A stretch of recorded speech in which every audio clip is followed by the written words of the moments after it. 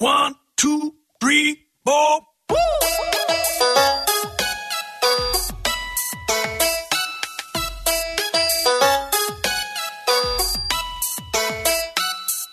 Welcome to Me and the Geek. I'm me, Joel Sharpton. You can follow me on Twitter at The Rogues Life or visit my website, joelsharpton.com. Generally, we bring you a weekly geekly conversation with a different geek. This week, it's something special, and we've been saying that a lot lately around here, but this week it really is. Last Thursday night in Stone Theater on the campus of Louisiana Tech University, I was part of the Summer Series event number 2. Now, this is actually something that I've done already once earlier this summer. We did Summer Series 1 where I did a live version of my episode about my Nana that you heard several weeks ago.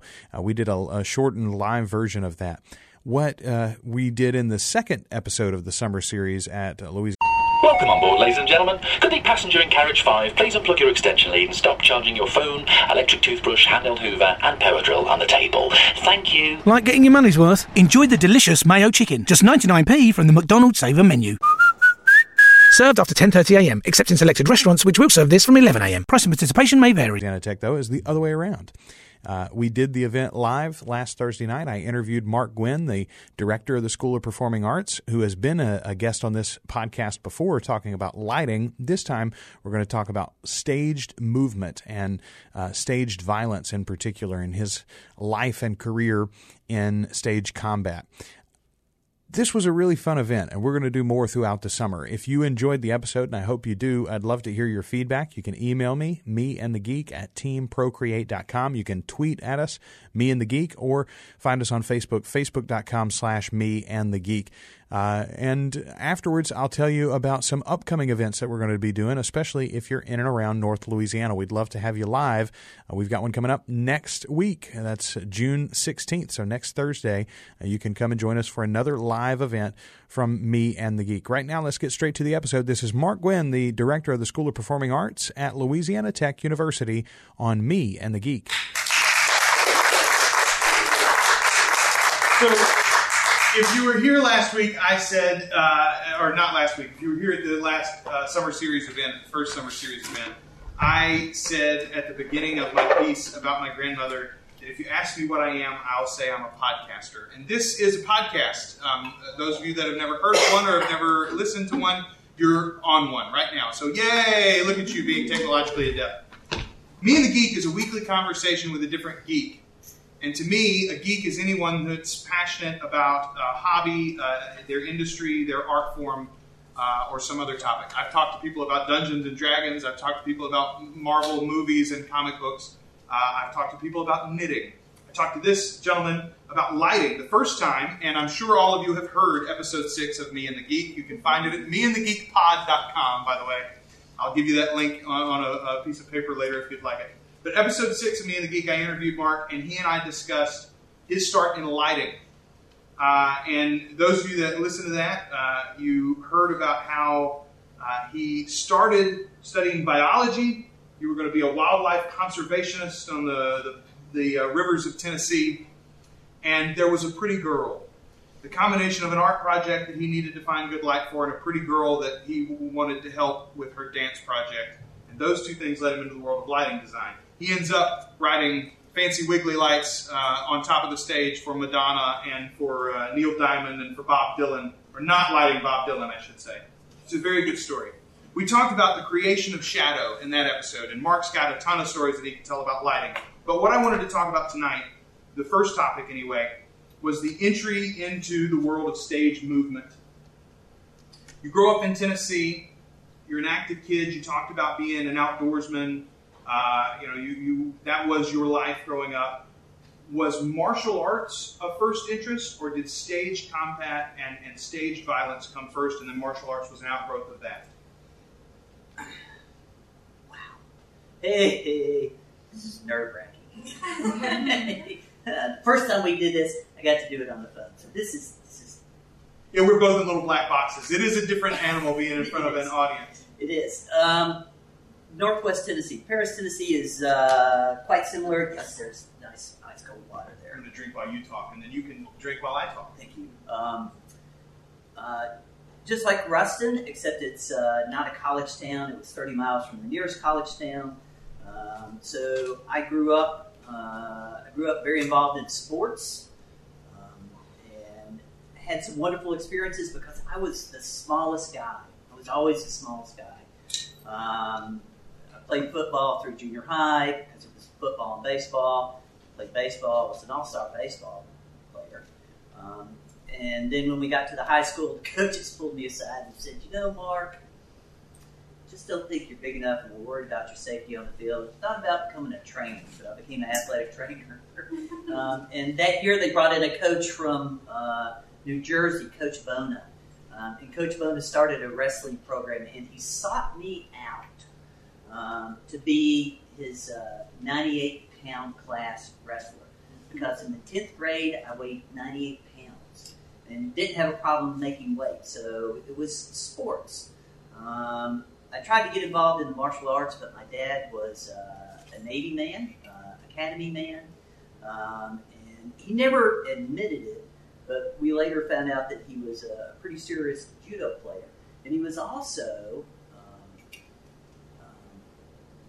a gymnast, and he worked on the rings, back when the rings were the flying rings, not just the stationary rings. So it was always part of growing up, this working out and running amok. When I was 6, we moved into town because I was diagnosed with asthma, and we moved off the farm into central heat and air, and we got rid of the TV, and so there was no television. I mean, there wasn't TV back in '66, really. But got rid of the TV and built a library, and so we were out doing things all the time, out on the bike, running amok, doing this, that, and the other. I did develop an interest in martial arts because at some point, as kids, we all find martial arts movies and want to go, whoa! Yeah, you want to beat somebody up. Yes. And went to, the local schools, and back then, I don't even remember, it wasn't Shotokan, it wasn't Taekwondo. Taekwondo hadn't swept across the nation at that point. And everywhere we went, Dad would go, that's not real funny. Come on, we're not paying for that. And that's what it was. But grew up on the rivers. We were on the river every weekend, swimming, running amok. And then got to college. And it was in college in pursuit of wildlife biology that I ended up looking for lights to light a sculptural project. Ended up in the theater. The technical director said, hey, I'll let you borrow these lights if you come work on a project, and it was all downhill from there. But that led me to the outdoor drama Blue Jacket. And that's where stage combat specifically started for you, was at Blue Jacket? That's where I was standing on stage building a replica of Fort Boonesboro. And Jim Winburn, who I now know and is a personal friend, I don't know if he's a friend, he's still alive, for the United Stuntmen Association, was working on the Siege of Boonesboro. And you've been to Blue Jacket. You know that's... Yeah, for those that don't know, Blue Jacket is no longer existent, but it was an outdoor drama, live play performance throughout the summer. It would run every night in southern Ohio, and the idea was it's a tale of settlers and Native Americans, as most of them were. There were outdoor dramas at the time. They were sprinkled all over the country. It's sort of a dying art form we've talked about, but it is. But that was. It's not a dying art. It's not a dying art form, but it is shrunk and receded. It's truly an American art form, and like jazz and rock and roll. It is a very uniquely American thing. But it's got those wonderful standards in theater and outdoor drama: spectacle, large musical score, and this one was originally by Frank Lewin. But then when I started directing the show, we brought in Michael Raspberry, who changed the score, but it was soaring musical score, heroic characters, lots of flash and spectacle. In this show, I was standing in the center of the stage. In this show, that very first year, we had over 100 actors, 20 to 30 horses, over 100 replica muzzle-loading rifles, 3 one-pound cannons, 6 mortars that were all in the fort, concussion mortars, like a gun, makes a big sound, in the fort, and flaming arrows, and a high fall in the show. And I'm standing on stage looking at this, watching this guy do all this, going, wow, you can make money doing this? I can do this. And that's exactly where it started.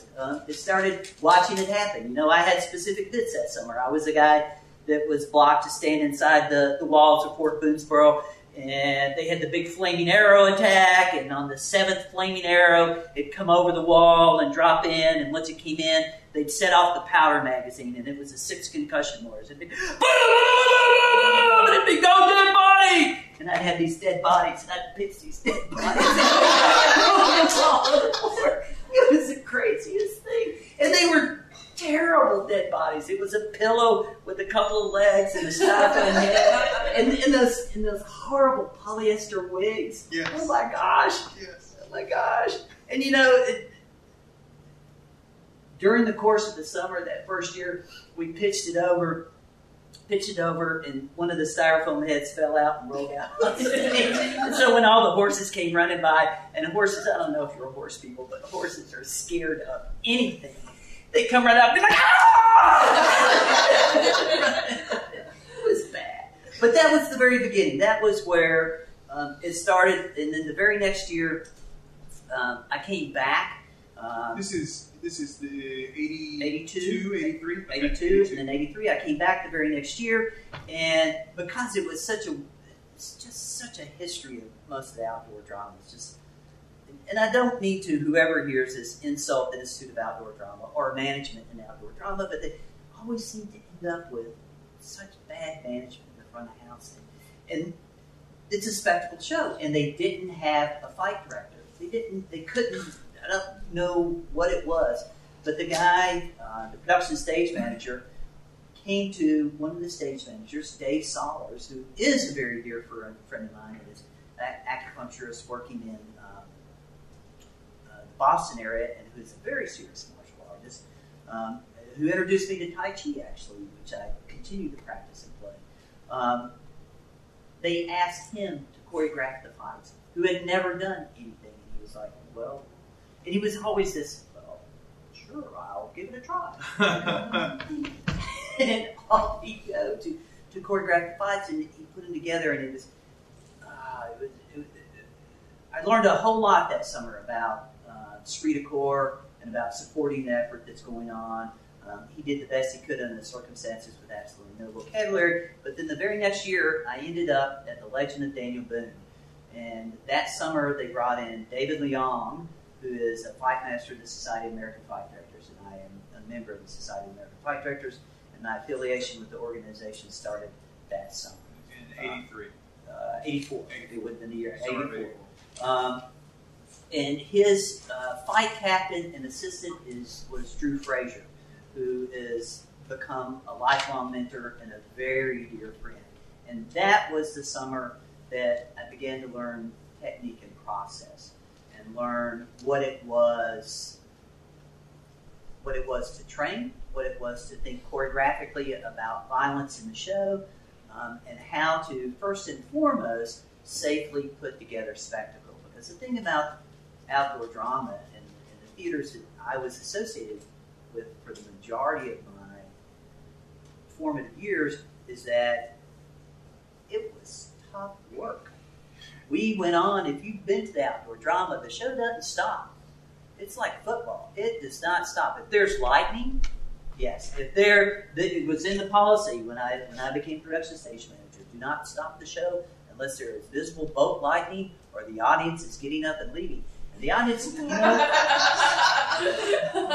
and sometimes you do it even when there's no. I was there 2 summers in the early 2000s, and both summers we played at least once for a house that was smaller than the cast on stage. And let me tell you something: you want to be demoralized, my friends. You try to get in a pair of leather leggings and ride a horse in the rain for about 4 people, And you're thinking about the paycheck, and the paycheck does not cover whatever little expenditures that you wanted to make on the weekend. Anyway, that's the life of outdoor drama. It's so glamorous. It brings about a strength of It spirit does. It that does we bring a admire. spirit. Andy Griffin was an alumni at the outdoor drama circle. Really? Yeah, man. So in '84, Yep. you hook up with the Society of American Fight Directors. Took my first skills performance test that summer with Michael Donahue as my partner, who went on to become my brother-in-law and now ex-brother-in-law.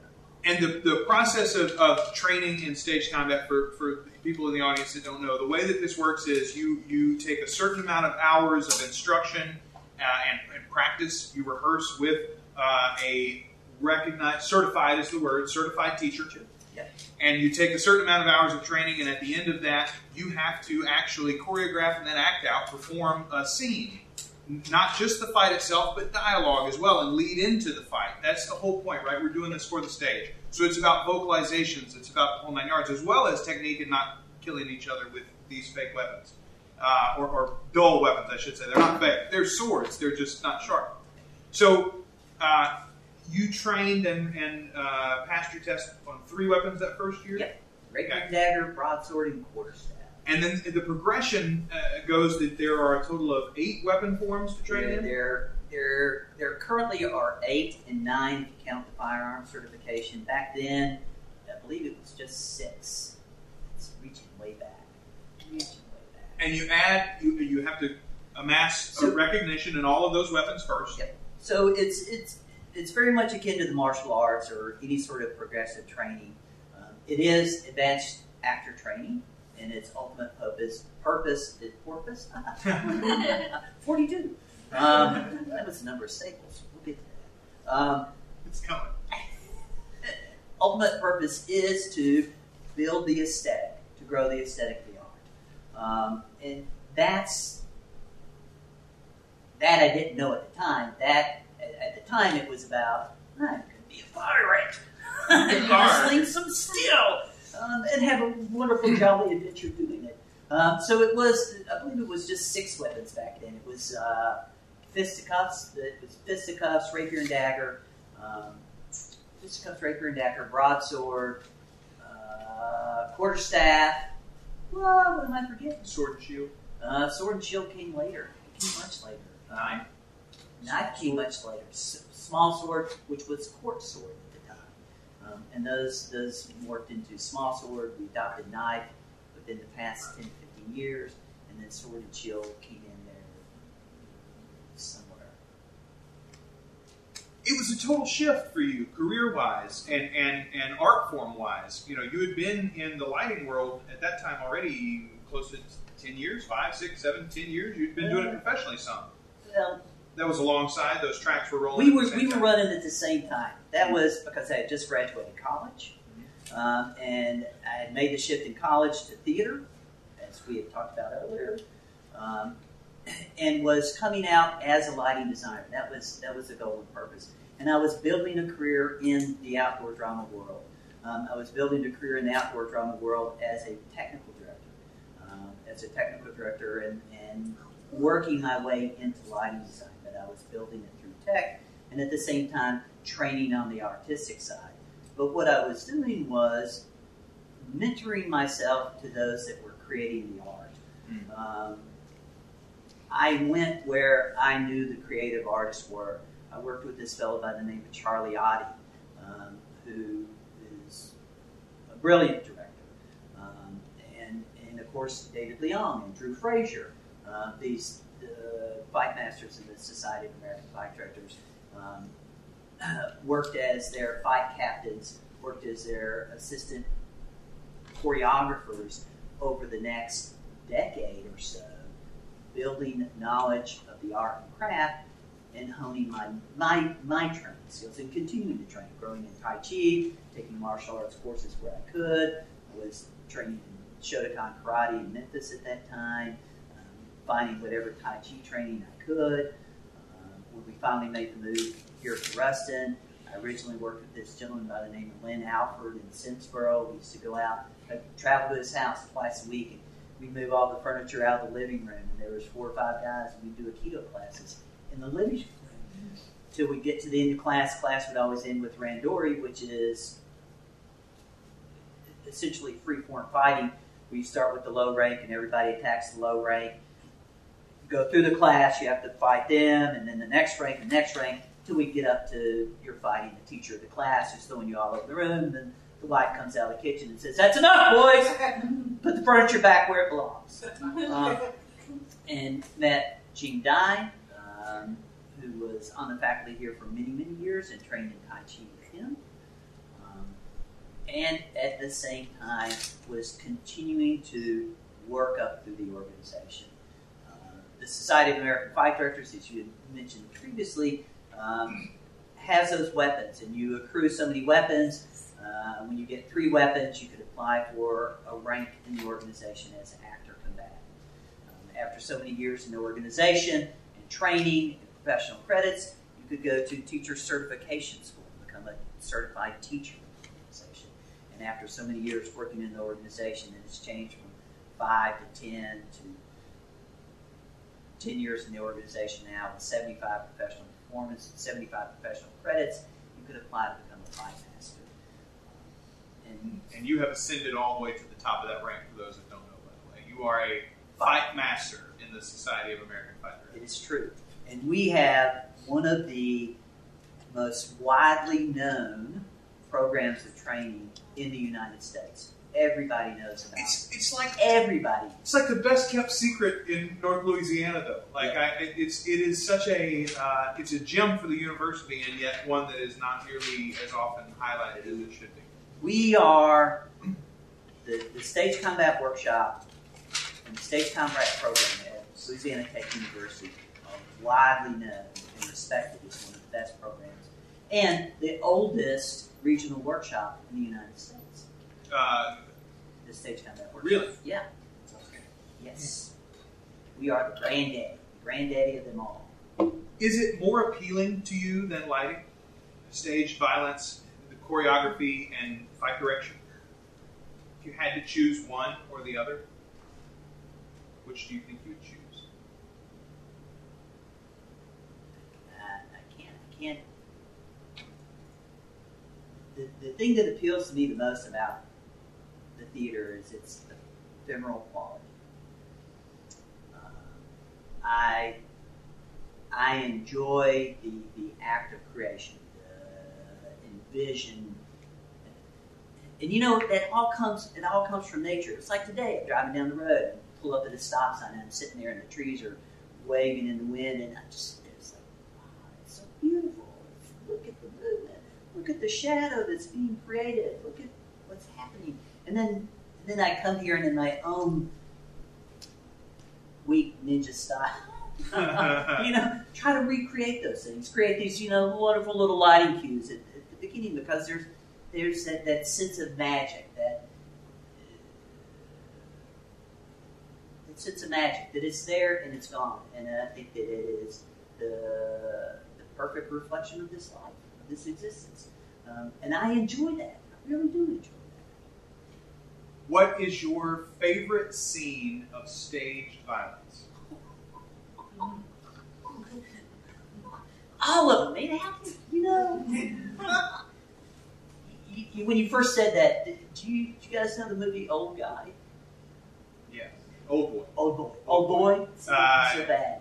So the basic plot of this story is that a man is locked up for no known reason. He has no clue of why he's been put in this Korean revenge movie. Yes, he's locked up. He breaks free after years and years in isolation. And again, he has no idea why or who these people that do them to us. And the rest of the film is the process of his revenge. Exactly. His revenge and his discovering the truth. If you ever need to see it back, if you ever need to see a movie that at the end of the movie will make you go, "Oh, I hate Mark Wynn," you should watch this. But it has a wonderful, it's a really horrific fight scene down the hallway. That, Scaramouche, Stuart Granger. Oh my gosh, there's so many that when you would say that there's this flood of images the Cabman that we did over there, the standing on stage right there against that scene in March with Brianna Bass, Natalie Weaver, and Jocelyn Octavets attacking me right in the middle of it, and I had this little cane as Fortinbras. It's crazy Fortinbras, right? And that night, in the middle of it's a cane, and I'm fighting with the cane, and it's a push-button adjustable cane, and in the middle of that night, she hit the button, and I went, boom, and the cane fell apart. Right in the middle of the fight. That and there's not. It's just, it becomes a flood of images, and the more we start talking about it, I finally saw John Wick last night, and people talked about that, the new gun food. Gun. Woo! Have you seen? I tell you, the one thing that is important that I do really think about, and the reason that I like that I mentioned Old Boy, I mentioned Scaramouche, because for the longest time, and the Tony Jaa, right? The Tony Jaa, the second Tony Jaa movie where they have the longest unedited. That's the Raid, right? No, not the Raid. It's a different Tony Jaa. Anbach 2. It's Anbach 2. Because I love I love the theater because the theater exists. We're here and it exists in real time, and we share this moment. In film, you've got the luxury of cutting and going back and cutting and going back, cutting and going back, and that's the thing that most action film cinematographers explore with point of view, and they do cut, chop, cut, chop, cut, chop. So the story, the dramatic art, that which we love about the theater so much, it's simply not there. Or they're attempting to explore it through different means. I don't want to say it's not there, unless in the arts in any form, but what I appreciate is that storytelling ability where you have two actors that are attempting to tell a dramatic arc. Because when it gets to conflict, there's a specific story that needs to be told. You have two actors that have gone beyond dialogue, and they're engaged in physical communication and attempting to tell a physical story. And so those instances where it becomes crystal clear are those that pop in the mind. If the opportunity presented itself here or elsewhere, do you have a film project in your head? Do you have the desire, the wish to do something on film? No, but I have lots of theater. Got lots of theater waiting to happen? Lots. All right. I don't know the vocabulary. I mean, I do. I've been involved in I don't. I don't know the vocabulary at all. This, I got. So let's talk about you're continuing this. Let's talk about where you are right now in your career and in your life. And that starts, let's go to 2005. We're going to get to the stitches now. All right, so it's winter quarter of 2005, and you are headed to the Winter Wonderland workshop in Chicago. This is a stage combat workshop again. Yes. You're there with a group of students. It has grown into all those cats used to come down here and then realize what we had, and now the Winter Wonderland in Chicago has become the largest regional workshop in the United States because it costs so much to get here. They just ripped off your idea. You can't get there from here, and it's one of the reasons that we struggle to bring in guest artists because of their fares. Yes. And I was going to the Winter Wonderland. You know why? I was going to the Winter Wonderland. The College of Fight Masters had summoned me to interview me for the position of Fight Master. So not only was I going to teach, but I was going to be interviewed to see if I had the steel. So before we get to the incident itself and the cause of your stitches, let's talk about that for a minute. Because to me, and I know for lots of your students, there was the perception that the masterhood, the delivery of your title of master, took too damn long. Did you ever feel that way?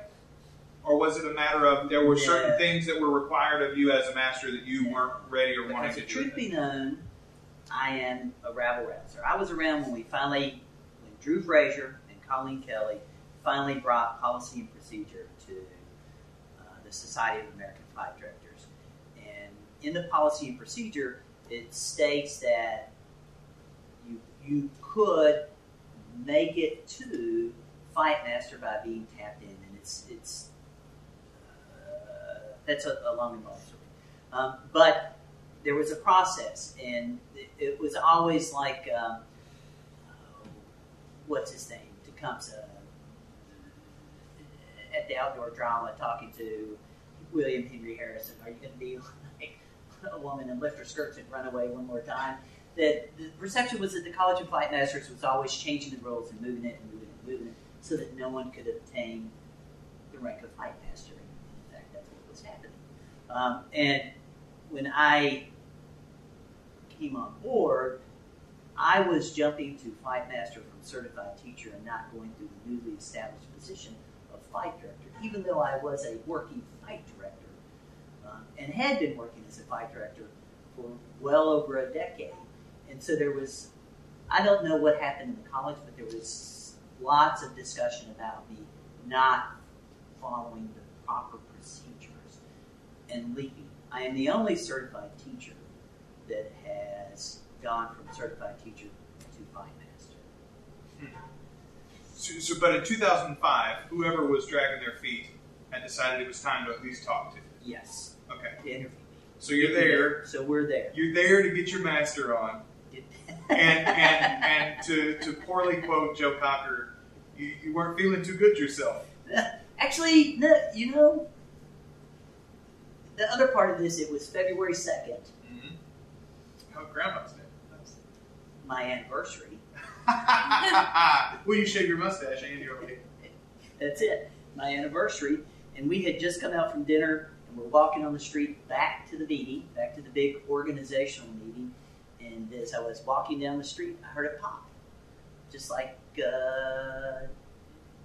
you know, when a joint pops out, vertebrae slips, or the tendon in your arm pops, it's an internal pop. There's an internal pop. And I just suffered a bit of vertigo, and my vision blurred, and I started hyperventilating. I didn't know where I was. And then the one thing in my life that makes me believe in miracles occurred. Jake Wynn put his hand on my chest, right here with my heart, and said, "Dad, what are you doing? Just calm down." And at that very moment, I went, "Ooh," and I saw Jake. I was like, "I don't know. I think I just pulled something." He said, "It's okay. What are you doing?" "I don't know." He said, "Come on, we got to go to the meeting." And we went to the meeting. Walked to the meeting, and within an hour, I started throwing up. I got up and went and taught a Falls and Rolls class the next day, and went and was assigned to be a teaching assistant at a firearm safety class. But the gunshots were so they hurt so bad, and I was still sick and nauseous. They put me in another class, and everybody was like, "Yeah, you need to go to the doctor. You need to go." Like, nah, I'm a Gwen. I'm a dummy, and I wouldn't do any of that. And went home that night, made some soup, went to bed, got up and taught the next day. God, man. And then finally had Neil Massey's girlfriend at the time, wife now. Rachel finally convinced me. She said, "Look, this is it. You move beyond What's wrong with our you? care. There's something wrong." Because at that point, I was developing numbness in my legs, and the doc later told me, because what happened was I had a subarachnoid hemorrhage, and so I had bleeding in the dura mater in the right frontal lobe, and it didn't appear anywhere, but was running into the spinal cord. And when I finally got to the hospital, and told them what was going on, they ran me through the CT machine, and then things started happening. It was kind of crazy. And these faces were appearing out of nowhere. This, that, and the other was going on. It was just crazy. I had a huge beard back then. And there's all sorts of wonderful stories. Just on a sidebar, I used to teach the technical theater class here, and one of the things that we do is we focus on knots, because if you work in theater, you've got to know knots. And there's always these kids that don't pay attention to that. And so we bring down a bat in here, and I'll stand in front of the troublemakers in class, and I go, "Okay, tie the knot. One try, and they don't get it, and I punch them. I probably shouldn't be saying this in front of but so I'm sitting there, and this intern comes in, this young guy, and he's trying to get into the arterial because they're having to do some sort of,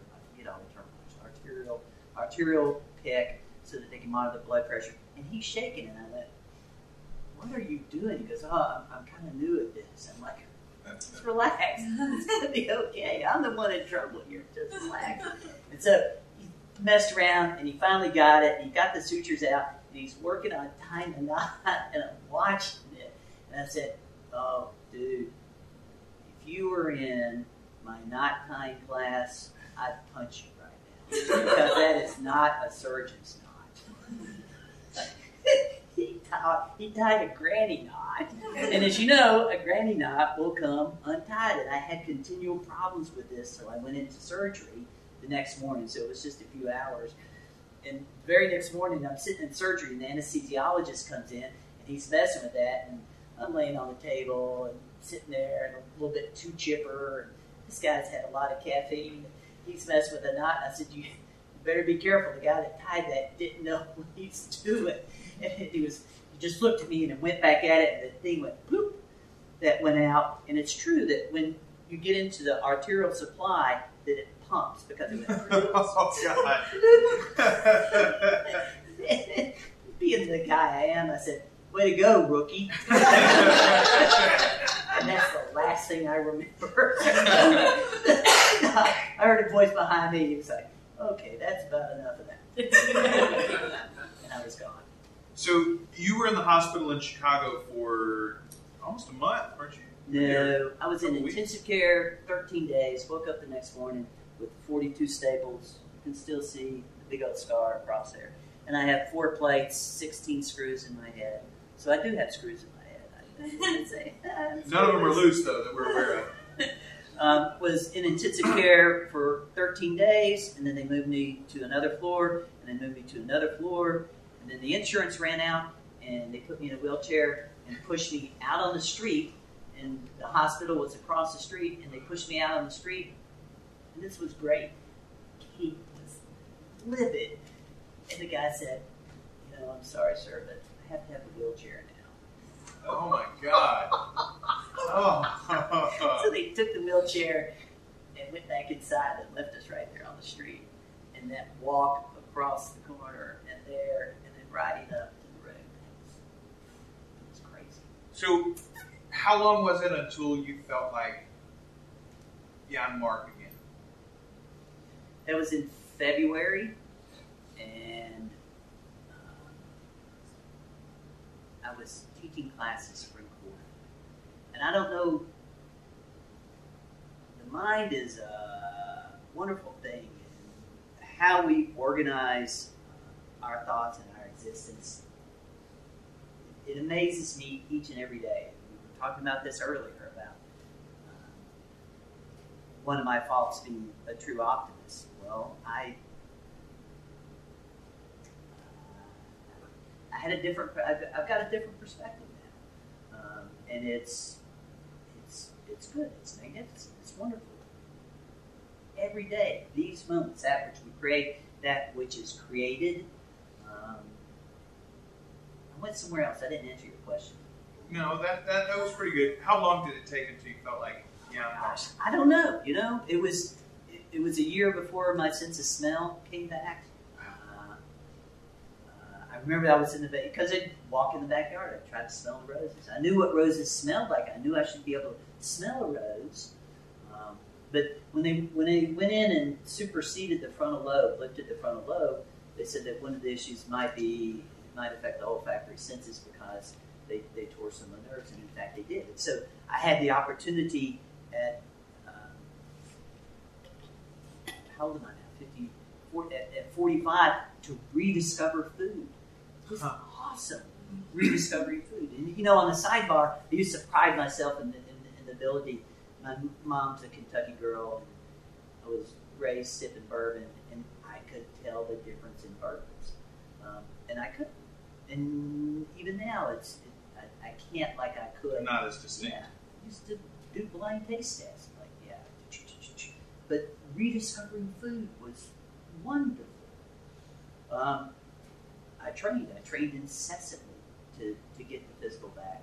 And then there's always that, that question. It's like, switch.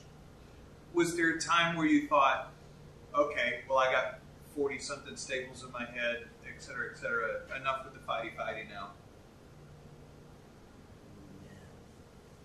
No.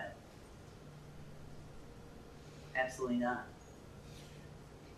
I just started training in the new martial arts style this year. So. What did you add this year? Because I want to be a white belt, man.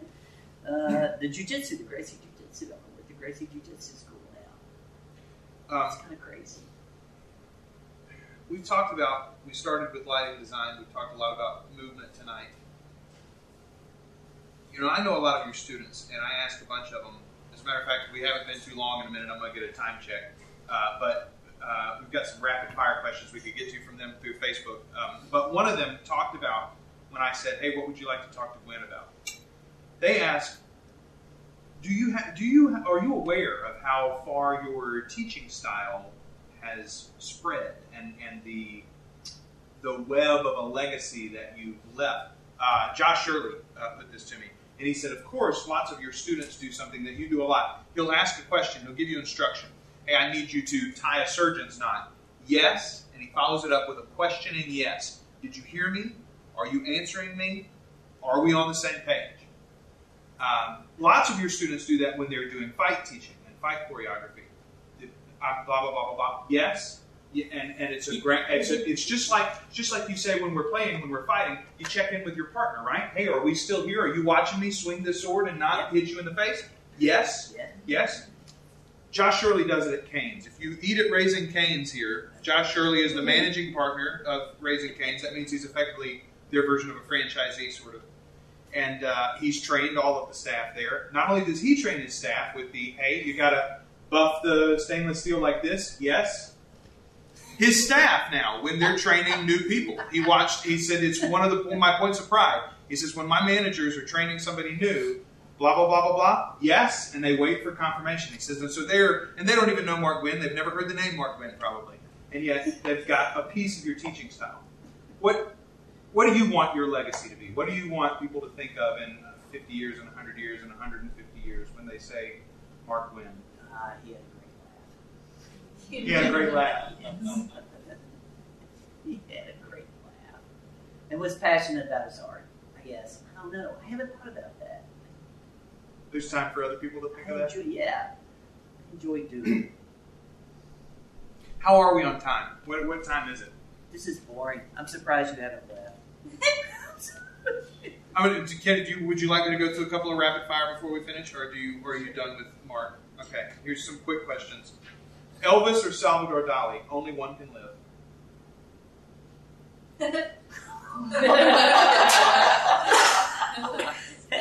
Elvis will always live in my heart. Jay Mays says, who inspired you growing up, and how have they influenced you at who you are today? Someone from your childhood. You named a lot of great names in your career, but somebody from your childhood.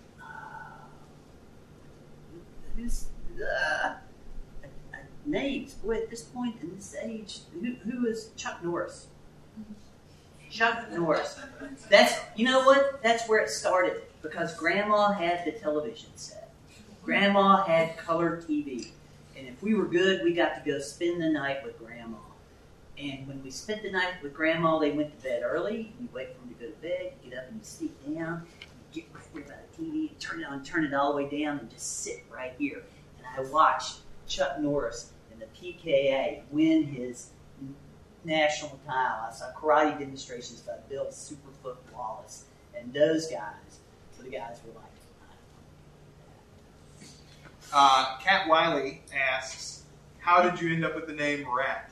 And for those of you that don't know, we call him Mark. We call him Mark Gwynn, Professor Mark, Professor Gwynn, Dr. Gwynn, which he's not a doctor, but lots of people assume everybody at a university must be. I got the initials, MD. There you go. But professionally, people call him Rat. Why do they call you Rat? because my college roommate freshman year, I took a year off from high school, and I worked on a carburetor assembly line for about 8 months, the Holly Carburetor plant in Paris, Tennessee, and then went and worked on the riverboats. My mom had a buddy out of Bowling Green, Kentucky that had a riverboat company. Worked with them for a summer, a full summer. And so when I got there, I had that great accent that you talked about. And my roommate goes, "You ain't nothing but an old Tennessee river rat," and it stuck. Been with you ever since. I don't know why. Andrew Ray, the recently married Andrew Ray, A-Ray. He says, "What is the best way to deal with remoulade sauce in your mustache while eating a po' boy?" Well, when you get to be, you just don't get the remoulade in your mustache to begin with. What a rookie. He's always been a rookie. Ron Brown Gray. Yes. Oh my gosh, Buddha. Ron Brown Gray. He says, "Was Olympic diving team ever a goal for you? And if not, why not?" You know, I'm in the record books. I did not. I am in the record books. I was a double letterman at my undergraduate, a 4-year letterman in soccer, and a 2-year letterman on the swimming team, where I was a diver, a springboard diver. I was 1 meter and 3 meter springboard diving, and I finished second in the NCAA. Oh gosh, I don't even remember now. It was pretty pitiful. But it was second. Dan Davis. They gave us shot glasses. It's the strangest thing, right? I have kids that have been through the Ruston High School debate, the debate tournaments. You know what they give the debate kids? Beer mugs. Here's your award, it's a beer mug. It's just a deal on the... I would swipe them. I'd put them in the cabinet and shake it. That's mine, Dad. Dan Davis, a friend of ours from Ohio. A brilliant chef. And Dan the Feel-Good Man. A chiropractor? You worked in a chiropractor's office? Did I make that up? Yeah. No. Dan says, "Does Stan Tipton ever visit you in your dreams?" We just talked about Stan. Stan was a Vietnam veteran that came back from the war, shot up really bad. But he loved the art. He grew up at Tecumseh and was a dancer at Tecumseh, became a principal stage manager, and he was the guy that sat at the helm of Blue Jacket until he passed away. The answer is yes. Yeah. Lots of those folks from Blue Jacket come back in your dreams, I'm imagining, right? Yeah. They come back in mine. I was only there 2 years. That's great. Here's the last question, I promise, and I'm going to let you guys go on to much better performers than us. This comes from Richard Bennett. What color is Nile blue? It's green! Nile blue is green! You hear that, Corey Cassio? Ladies and gentlemen, Internal joke. that is a little bit of an internal joke, but if you look it up, Nile blue is green. It's green! This has been Mark D. Gwynn, the director of the School of Performing Arts at Louisiana Tech. I have been Joel Sharpton. You can find me at joelsharpton.com. You can find this show is going to be posted at some later date in an audio-only form at meandthegeekpod.com. Thank you for being our first live audience.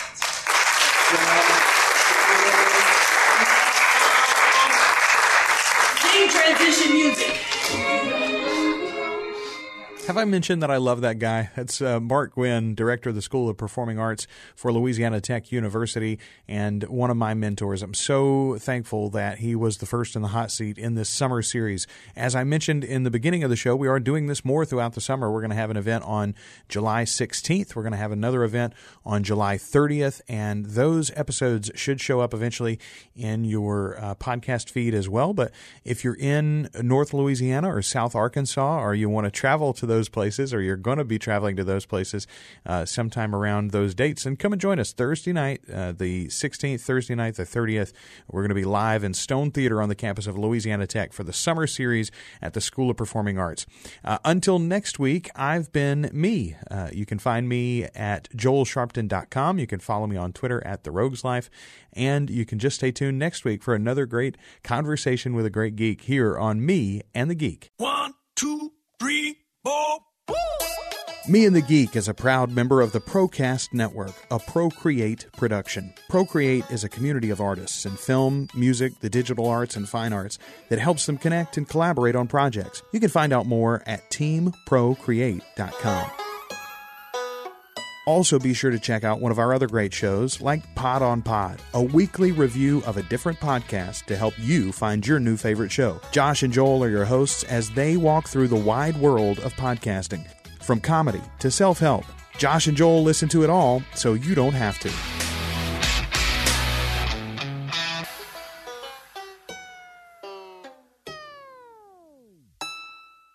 This is the sound of a man who unexpectedly fell into cold water and instinctively is trying to swim hard. This is the sound of the cold water shock, making him gasp uncontrollably and breathe in water until he drowns.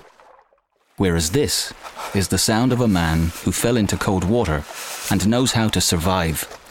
You have to fight your instinct to swim and just float until the cold water shock has passed and you can control your breathing. This is a safety message from the RNLI. Float to live. Visit respectthewater.com. This is not just bread. This is a delicious M&S sliced loaf. Just one of our range that has been sliced from £1.15 to 65p. Enriched with vitamin D and fibre, it's great for packed lunches. This is not just value. This is M&S value. Subject to availability, excludes franchise stores.